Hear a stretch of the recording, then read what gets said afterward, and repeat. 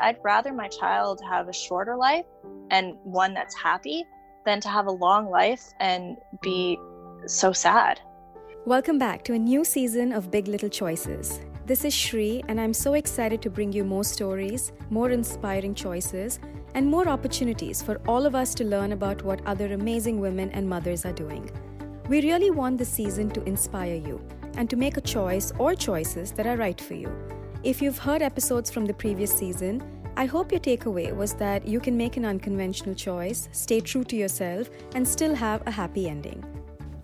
In this episode and the next one, I'm going to talk to two different moms, but about the same topic. In today's episode, you'll hear from Melissa, and in the next one from Neva, both moms to transgender youth. While only about 2% of youth identify as transgender, it is unfortunately a group that has over 3 times the depression, suicide, and victimization rates when compared to their cisgender peers. And so while a sensitive topic, it is one that needs to be talked about so we can educate each other on the challenges these mothers and families face. Each of these stories is different.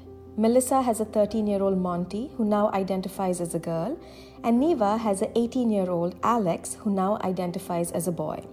I hope you get a chance to listen to both these stories, understand how the coming out process can be so different, and get a sense of how and why these mothers support their kids unconditionally and the challenges the children go through themselves. In today's conversation, we will hear from Melissa. Melissa, in her own words, had a pretty average childhood growing up in Toronto. She saw her parents take on traditional roles. Mom stayed home with Melissa and her sister while her dad went to work. Certain experiences in her childhood shaped how she is as a mother and made her want her kids to feel free, explore the world, and to be who they are without any fear. Melissa now has 7 kids. While we will get into the topic of today's conversation, having a transgender child, in a few minutes, we started by talking a little bit more about what it's like to have such a large family. Given that you have 7 kids, Melissa, are there any trade-offs that you've had to make along the years in the sense of, your choice to have a career or how you budget for certain things in your household? What is it like on a day-to-day basis to have 7 kids? When I had my first, I was 19. So I was fresh out of high school. I had a job, but it wasn't a career.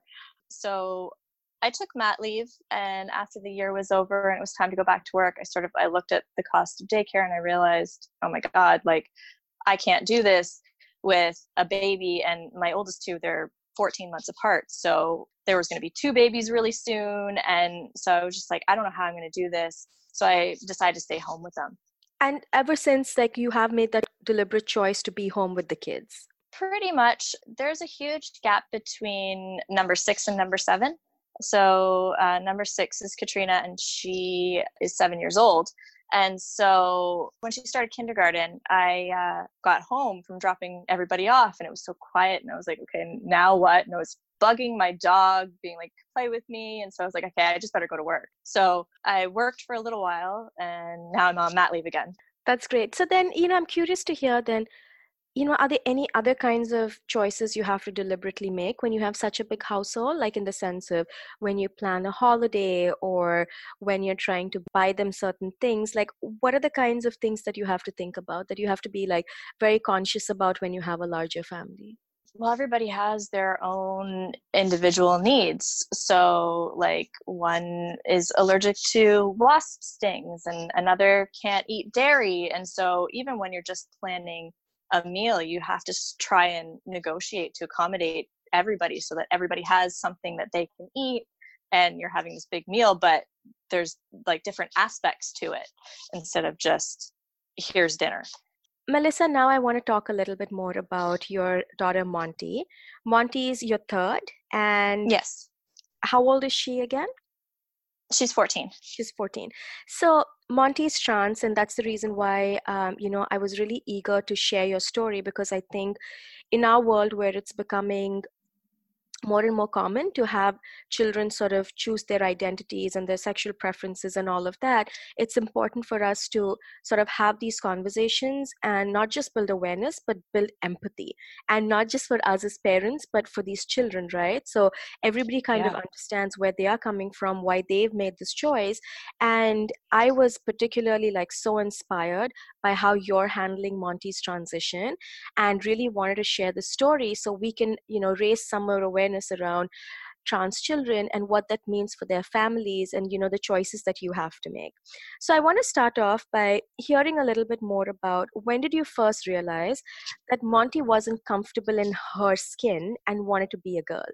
And also, it would be great if you could set the context for any of our listeners who might not be so familiar with what trans means and how that sort of applies to a child's life. My daughter Charlotte, she's number 4, and she just put it so simply when she was describing transgender to one of her friends, is that Monty was born into the wrong body. She feels like she's a girl, but she was born into a boy's body. Right. Yeah, that really simplifies it and really Yeah. sums it all up really well. Yeah. So when did you realize that Monty did not want to be in a boy's body anymore? It took me a little while. Monty's got 2 older sisters. She was no stranger to tea parties and twirling around in party dresses. When I started to notice a little bit was when the kids would talk about like their dreams for the future, like what they wanted to be. Monty would always say, when I'm a girl, I'm going to be, instead of when I grow up, I'm going to be. And how So old was Monty at this point? about 2. She finally had like the vocabulary to say, I feel like I'm a girl, when she was about 8 years old. But it was never this big, like, dramatic event. I think a lot of people feel like a person's coming out story should be like huge and dramatic, but Monty's wasn't. It was just like a normal day, a normal conversation with my kid. And I feel like that's how it should be, because it is normal. Kids at that age, and even maybe a little bit older, are exposed to so many different things, right? They're watching stuff on TVs, or they're talking to their friends at school. And so how do you know that this is a real intention that the child has, in your case, that Monty really wanted to be a girl, versus it's just something he or she is experimenting with based on what they're seeing or hearing from other people? So at first, like, we sort of kept it that way. Like, okay, you can be a girl, and there was no limits. When we were at home, there was no limits. She could dress how she wanted to. And then it just progressed. It didn't go away. And so she started wanting to go out wearing girls' clothes. She wanted girls' pronouns. So we just sort of went with it. It was very, like, child-led. Interesting. And then, but at some point, do you also have to get some form of like a professional evaluation? I mean, for the lack of a better term, where, like a trained professional says, yes, this child does indeed want to be a different gender. Yeah, absolutely.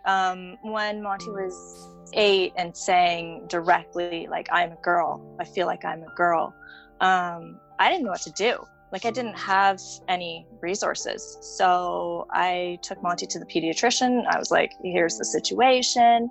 He referred us to a doctor that specializes in trans youth.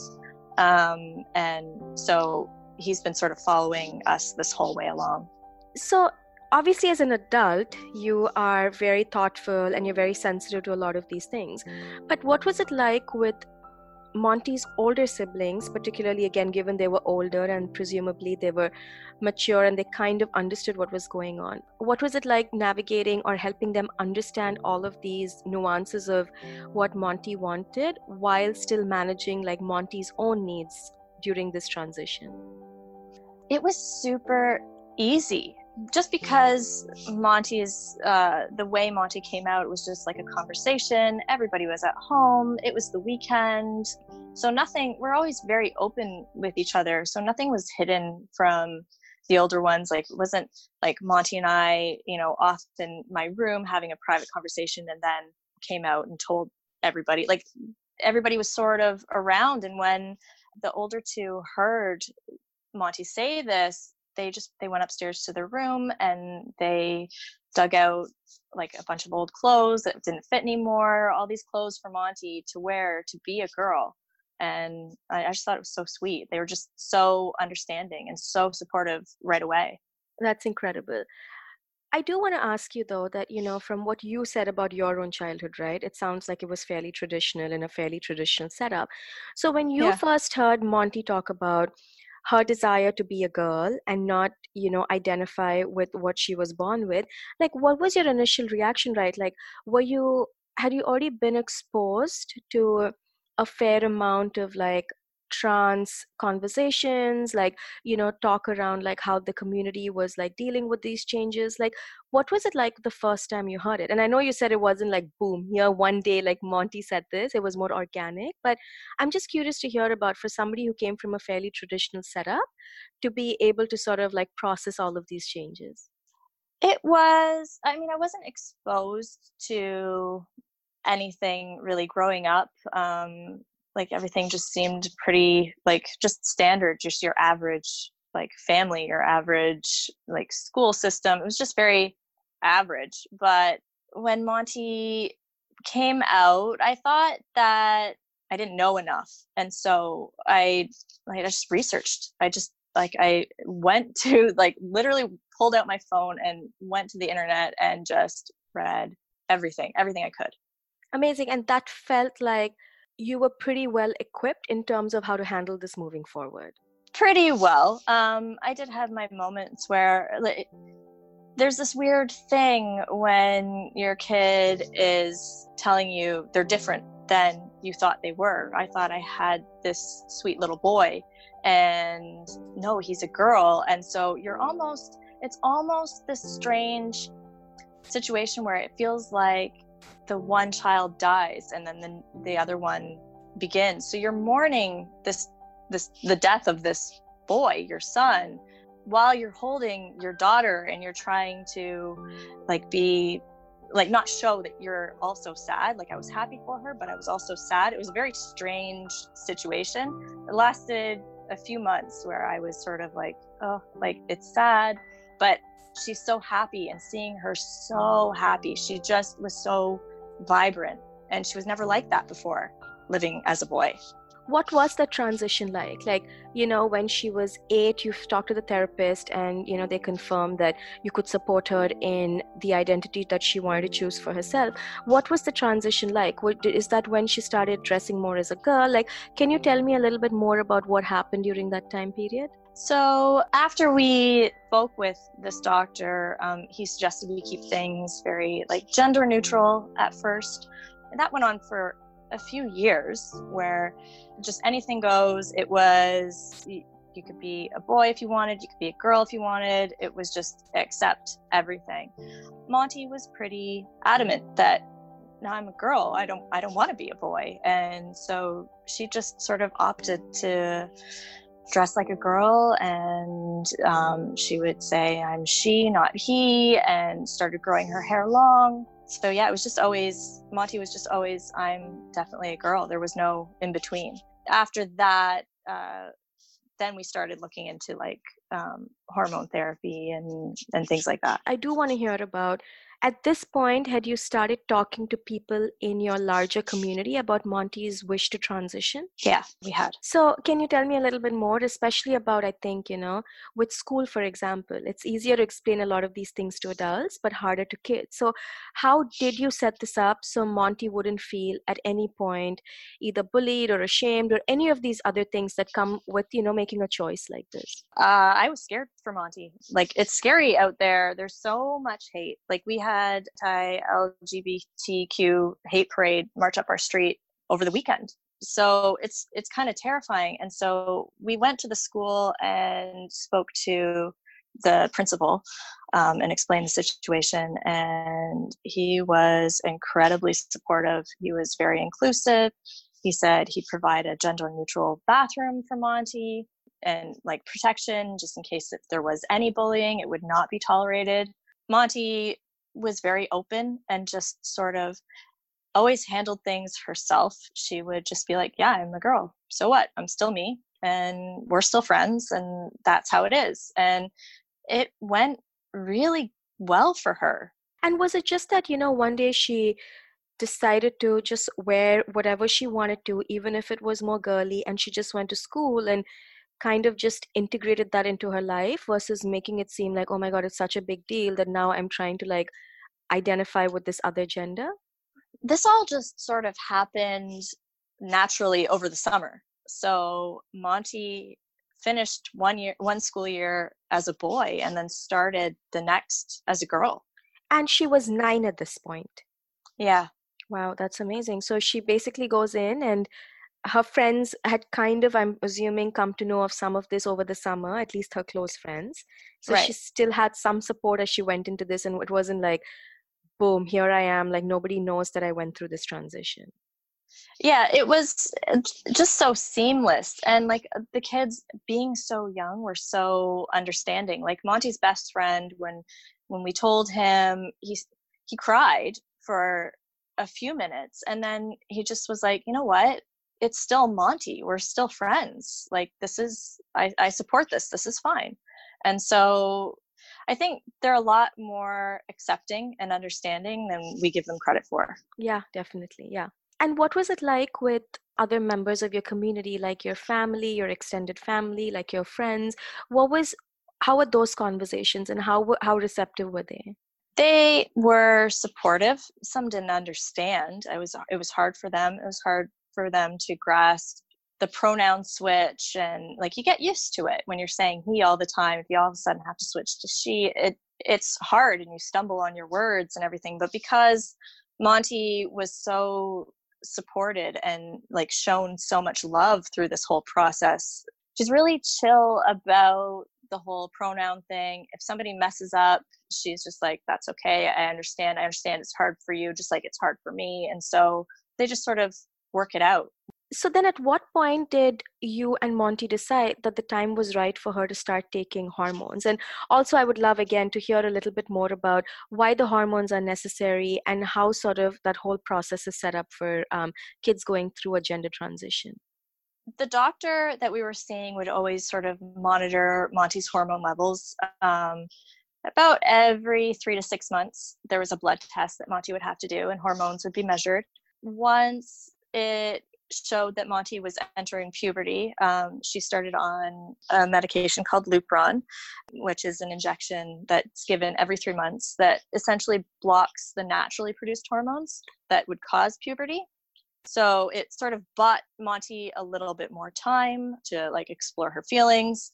The good thing about Lupron is that it's completely reversible. If at any point Monty decided she wanted to stop, she could just stop and it would have no lasting hormonal effects. So she would just stop the medication and then male puberty would just take over and everything would be fine. That lasted till around 13, from like 11 to 13. And then at 13, Monty told the doctor that she wanted to go through puberty and she wanted to grow boobs and chat about pimples with her friends. And like she wanted to be normal with her friends. That's when she started estrogen. And is this pretty effective in that, does it mimic pretty much like, will she grow boobs and have pimples and all of these things like any other girl, or are there some variations to it? Because Monty started so young, and she's still taking Lupron, so she's taking both. So the Lupron blocks the male hormones, and then we're adding in the estrogen. It's just like a normal girl's puberty. She's growing boobs, she's slamming doors, she's got pimples, she's doing everything. It's one thing to support your child with, that's fine, you want to wear different clothes, you want to grow your hair out. Pretty easy stuff, right? I mean, it's not like it's fundamentally changing anything in your body.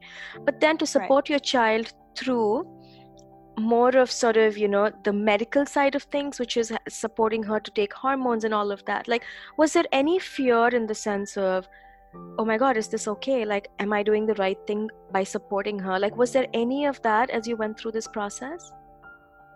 Yeah, of course. But the doctor would talk to us about like, these are your risks. These medications are not generally used in children. So, I mean, a lot of people suggest that maybe it's wrong, or that it's maybe like human experimentation. But like, here's the thing, you don't know what's going to happen. So say it, there's a side effect that causes, breast cancer because of the high levels of estrogen that Monty's taking that's not naturally produced in her body. If that were to occur and Monty down the line has a shorter lifespan because she's been taking these medications, she's at least had a life of happiness. Whereas if she wasn't taking these medications and she was forced to live in a body that she didn't feel she belonged in, then you run the risk of suicide and depression and self-harm, and it's a life of misery. I'd rather my child have a shorter life and one that's happy than to have a long life and be so sad. Wow, I think it takes a lot of guts to have that perspective. It's incredible, because I think and the reason I asked that question specifically was that, as somebody who's gone through IVF, like I'm familiar with like the Luprons and taking the extra estrogen and all of that. And there's so much of chatter around like becoming estrogen dominant and cancer and all of that. So it's really incredible to hear your perspective about having a life that really feels authentic to who you are. Even if that doesn't mean you're going to live to like 80 years in like the peak of your health, but at least having that life where you just identify more with it than a life where you're just miserable and unhappy. And I think especially the most important point over there is that, you have higher rates of like suicide and depression. And I was reading a study the other day about how high suicide and depression rates are among trans youth for exactly what you said, because they are not supported. They don't have the same kind of community support. And there's this general feeling of, not belonging anywhere. So it's incredible that, you're using that perspective to really support Monty in this journey. Thank you. So what's happening right now, Melissa, with Monty? So she's taking the medication. She's on the estrogen as well as the Lupron. And then what next? Like what happens over the next couple of years? So that's when you start getting into things that are more permanent, like surgeries and things like that. That generally doesn't happen until around 18. So Monty is going to live as a girl doing, girl things, female puberty, and then eventually it will be the surgery. And you have a general sense of, how successful these gender reassignment surgeries are? Like, do you know anybody else in the trans community who's gone through it successfully? I actually do. Yeah. After Monty came out, and it was sort of announced and known to everyone, a friend that I knew like in childhood came to me and said that her wife is trans, and so they were married really young and then had a daughter, and then her husband at the time came to her and said, "I'm now your wife." And so she had the surgery and it went really well, and she's doing amazing. So you know of people in the community who've been through this successfully. So it is nice for like Monty to sort of have examples that she can look up to in the event that she chooses to do it when she's 18.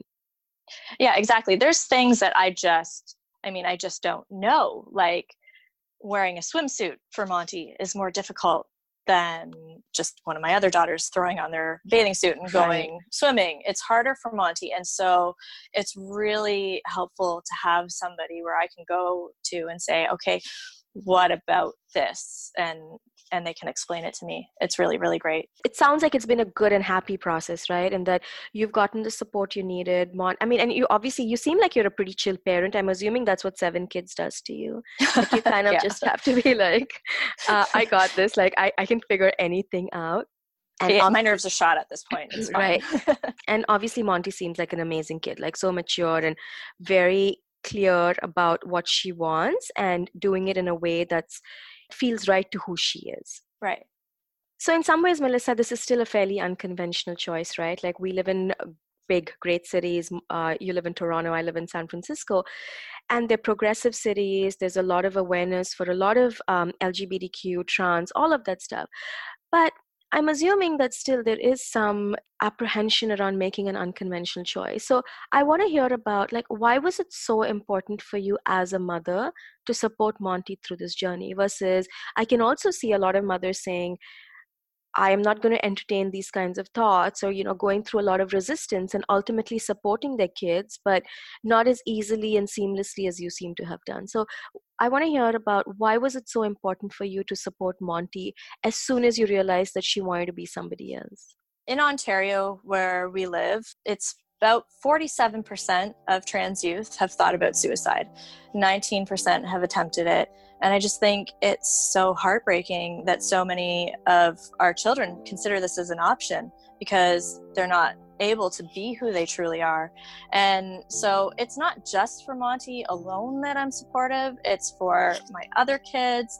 It's for their friends, their parents. It's for everyone to set an example because it's a normal issue. It needs to be normalized. And it's just, being who you are is normal. And it doesn't have to become a problem. It's just normal.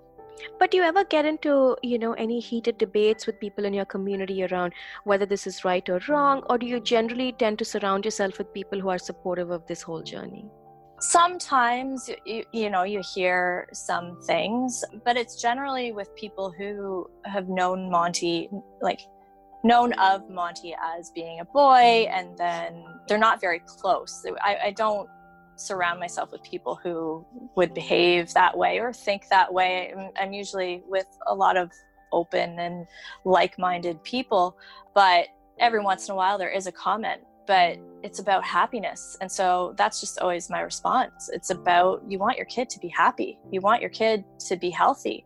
And in order for Monty to be healthy, she also needs to be happy. And so it's so simple. If your kid has cancer, you don't say, no, I'm not going to provide them with chemotherapy. You seek out the treatment so that they get the help that they need. That's all I've done. That's incredible. And if you think there's one thing that was instrumental in supporting Monty through her journey, what do you think that one thing was?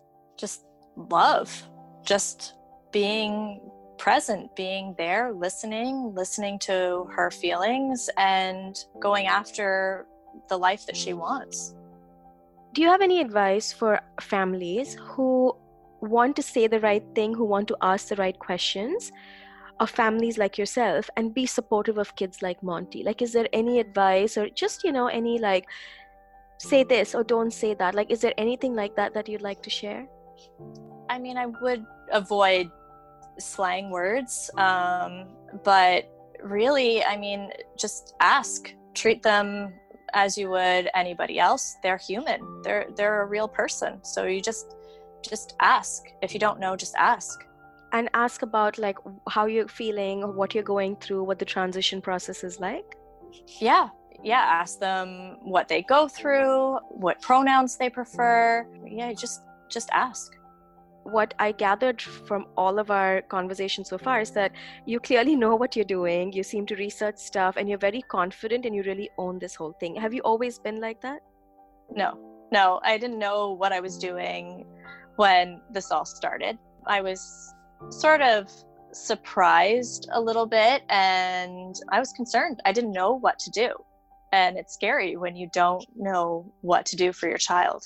And so what do you think is the best thing to do at that point? When you're in a situation like yourself where, neither had you been exposed to it growing up, and nor did you have a lot of people in your community experiencing the same thing. What advice would you have for another mom who's in a similar situation? I would say educate yourself, talk to professionals, talk to your doctor, find other people in your community, reach out to people on social media, talk to other people who know what it's like, and then just love your kid and support them. Let them tell you how they're feeling, trust their feelings, and just make sure that you're making an informed choice. I reached out to Melissa on Instagram as I was searching for moms who had a transgender child and were open to sharing their story. As you know, so much of what we do at Big Little Choices is not just about sharing these stories, but about creating empathy and awareness about what society thinks is unusual or unconventional. And I'm so happy that I did choose to talk to Melissa, because her authenticity and courage in helping Monty's transition is incredible.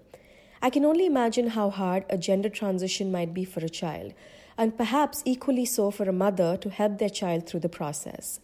My favorite part of the interview was hearing from Melissa about supporting her kids through difficult times with love and compassion, and how it's so important to guide them through a life that's happy and authentic versus perfect and what society deems normal. We wrapped up our chat with some final thoughts on what it takes to make an unconventional choice, and particularly when it's led by your child. Love your kids. Love them unconditionally. Support them. Ask questions, research, educate yourself, and make an informed choice, and then question yourself again and again and again.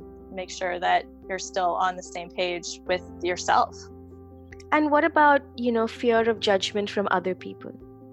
It's gonna be there anyway, but when your kid is so happy, it stops mattering as much as it would normally. It just doesn't matter anymore. If your kid is happy and they're smiling and you see a huge change in them and they're full of life, they're more vibrant than they used to be when they were sad, whatever anybody else says, it doesn't matter. Thank you for listening to this episode, and I hope you enjoyed it. I'll be back soon with another interview. And until then, if you have any feedback or comments on the kinds of choices you want to hear more about, let me know.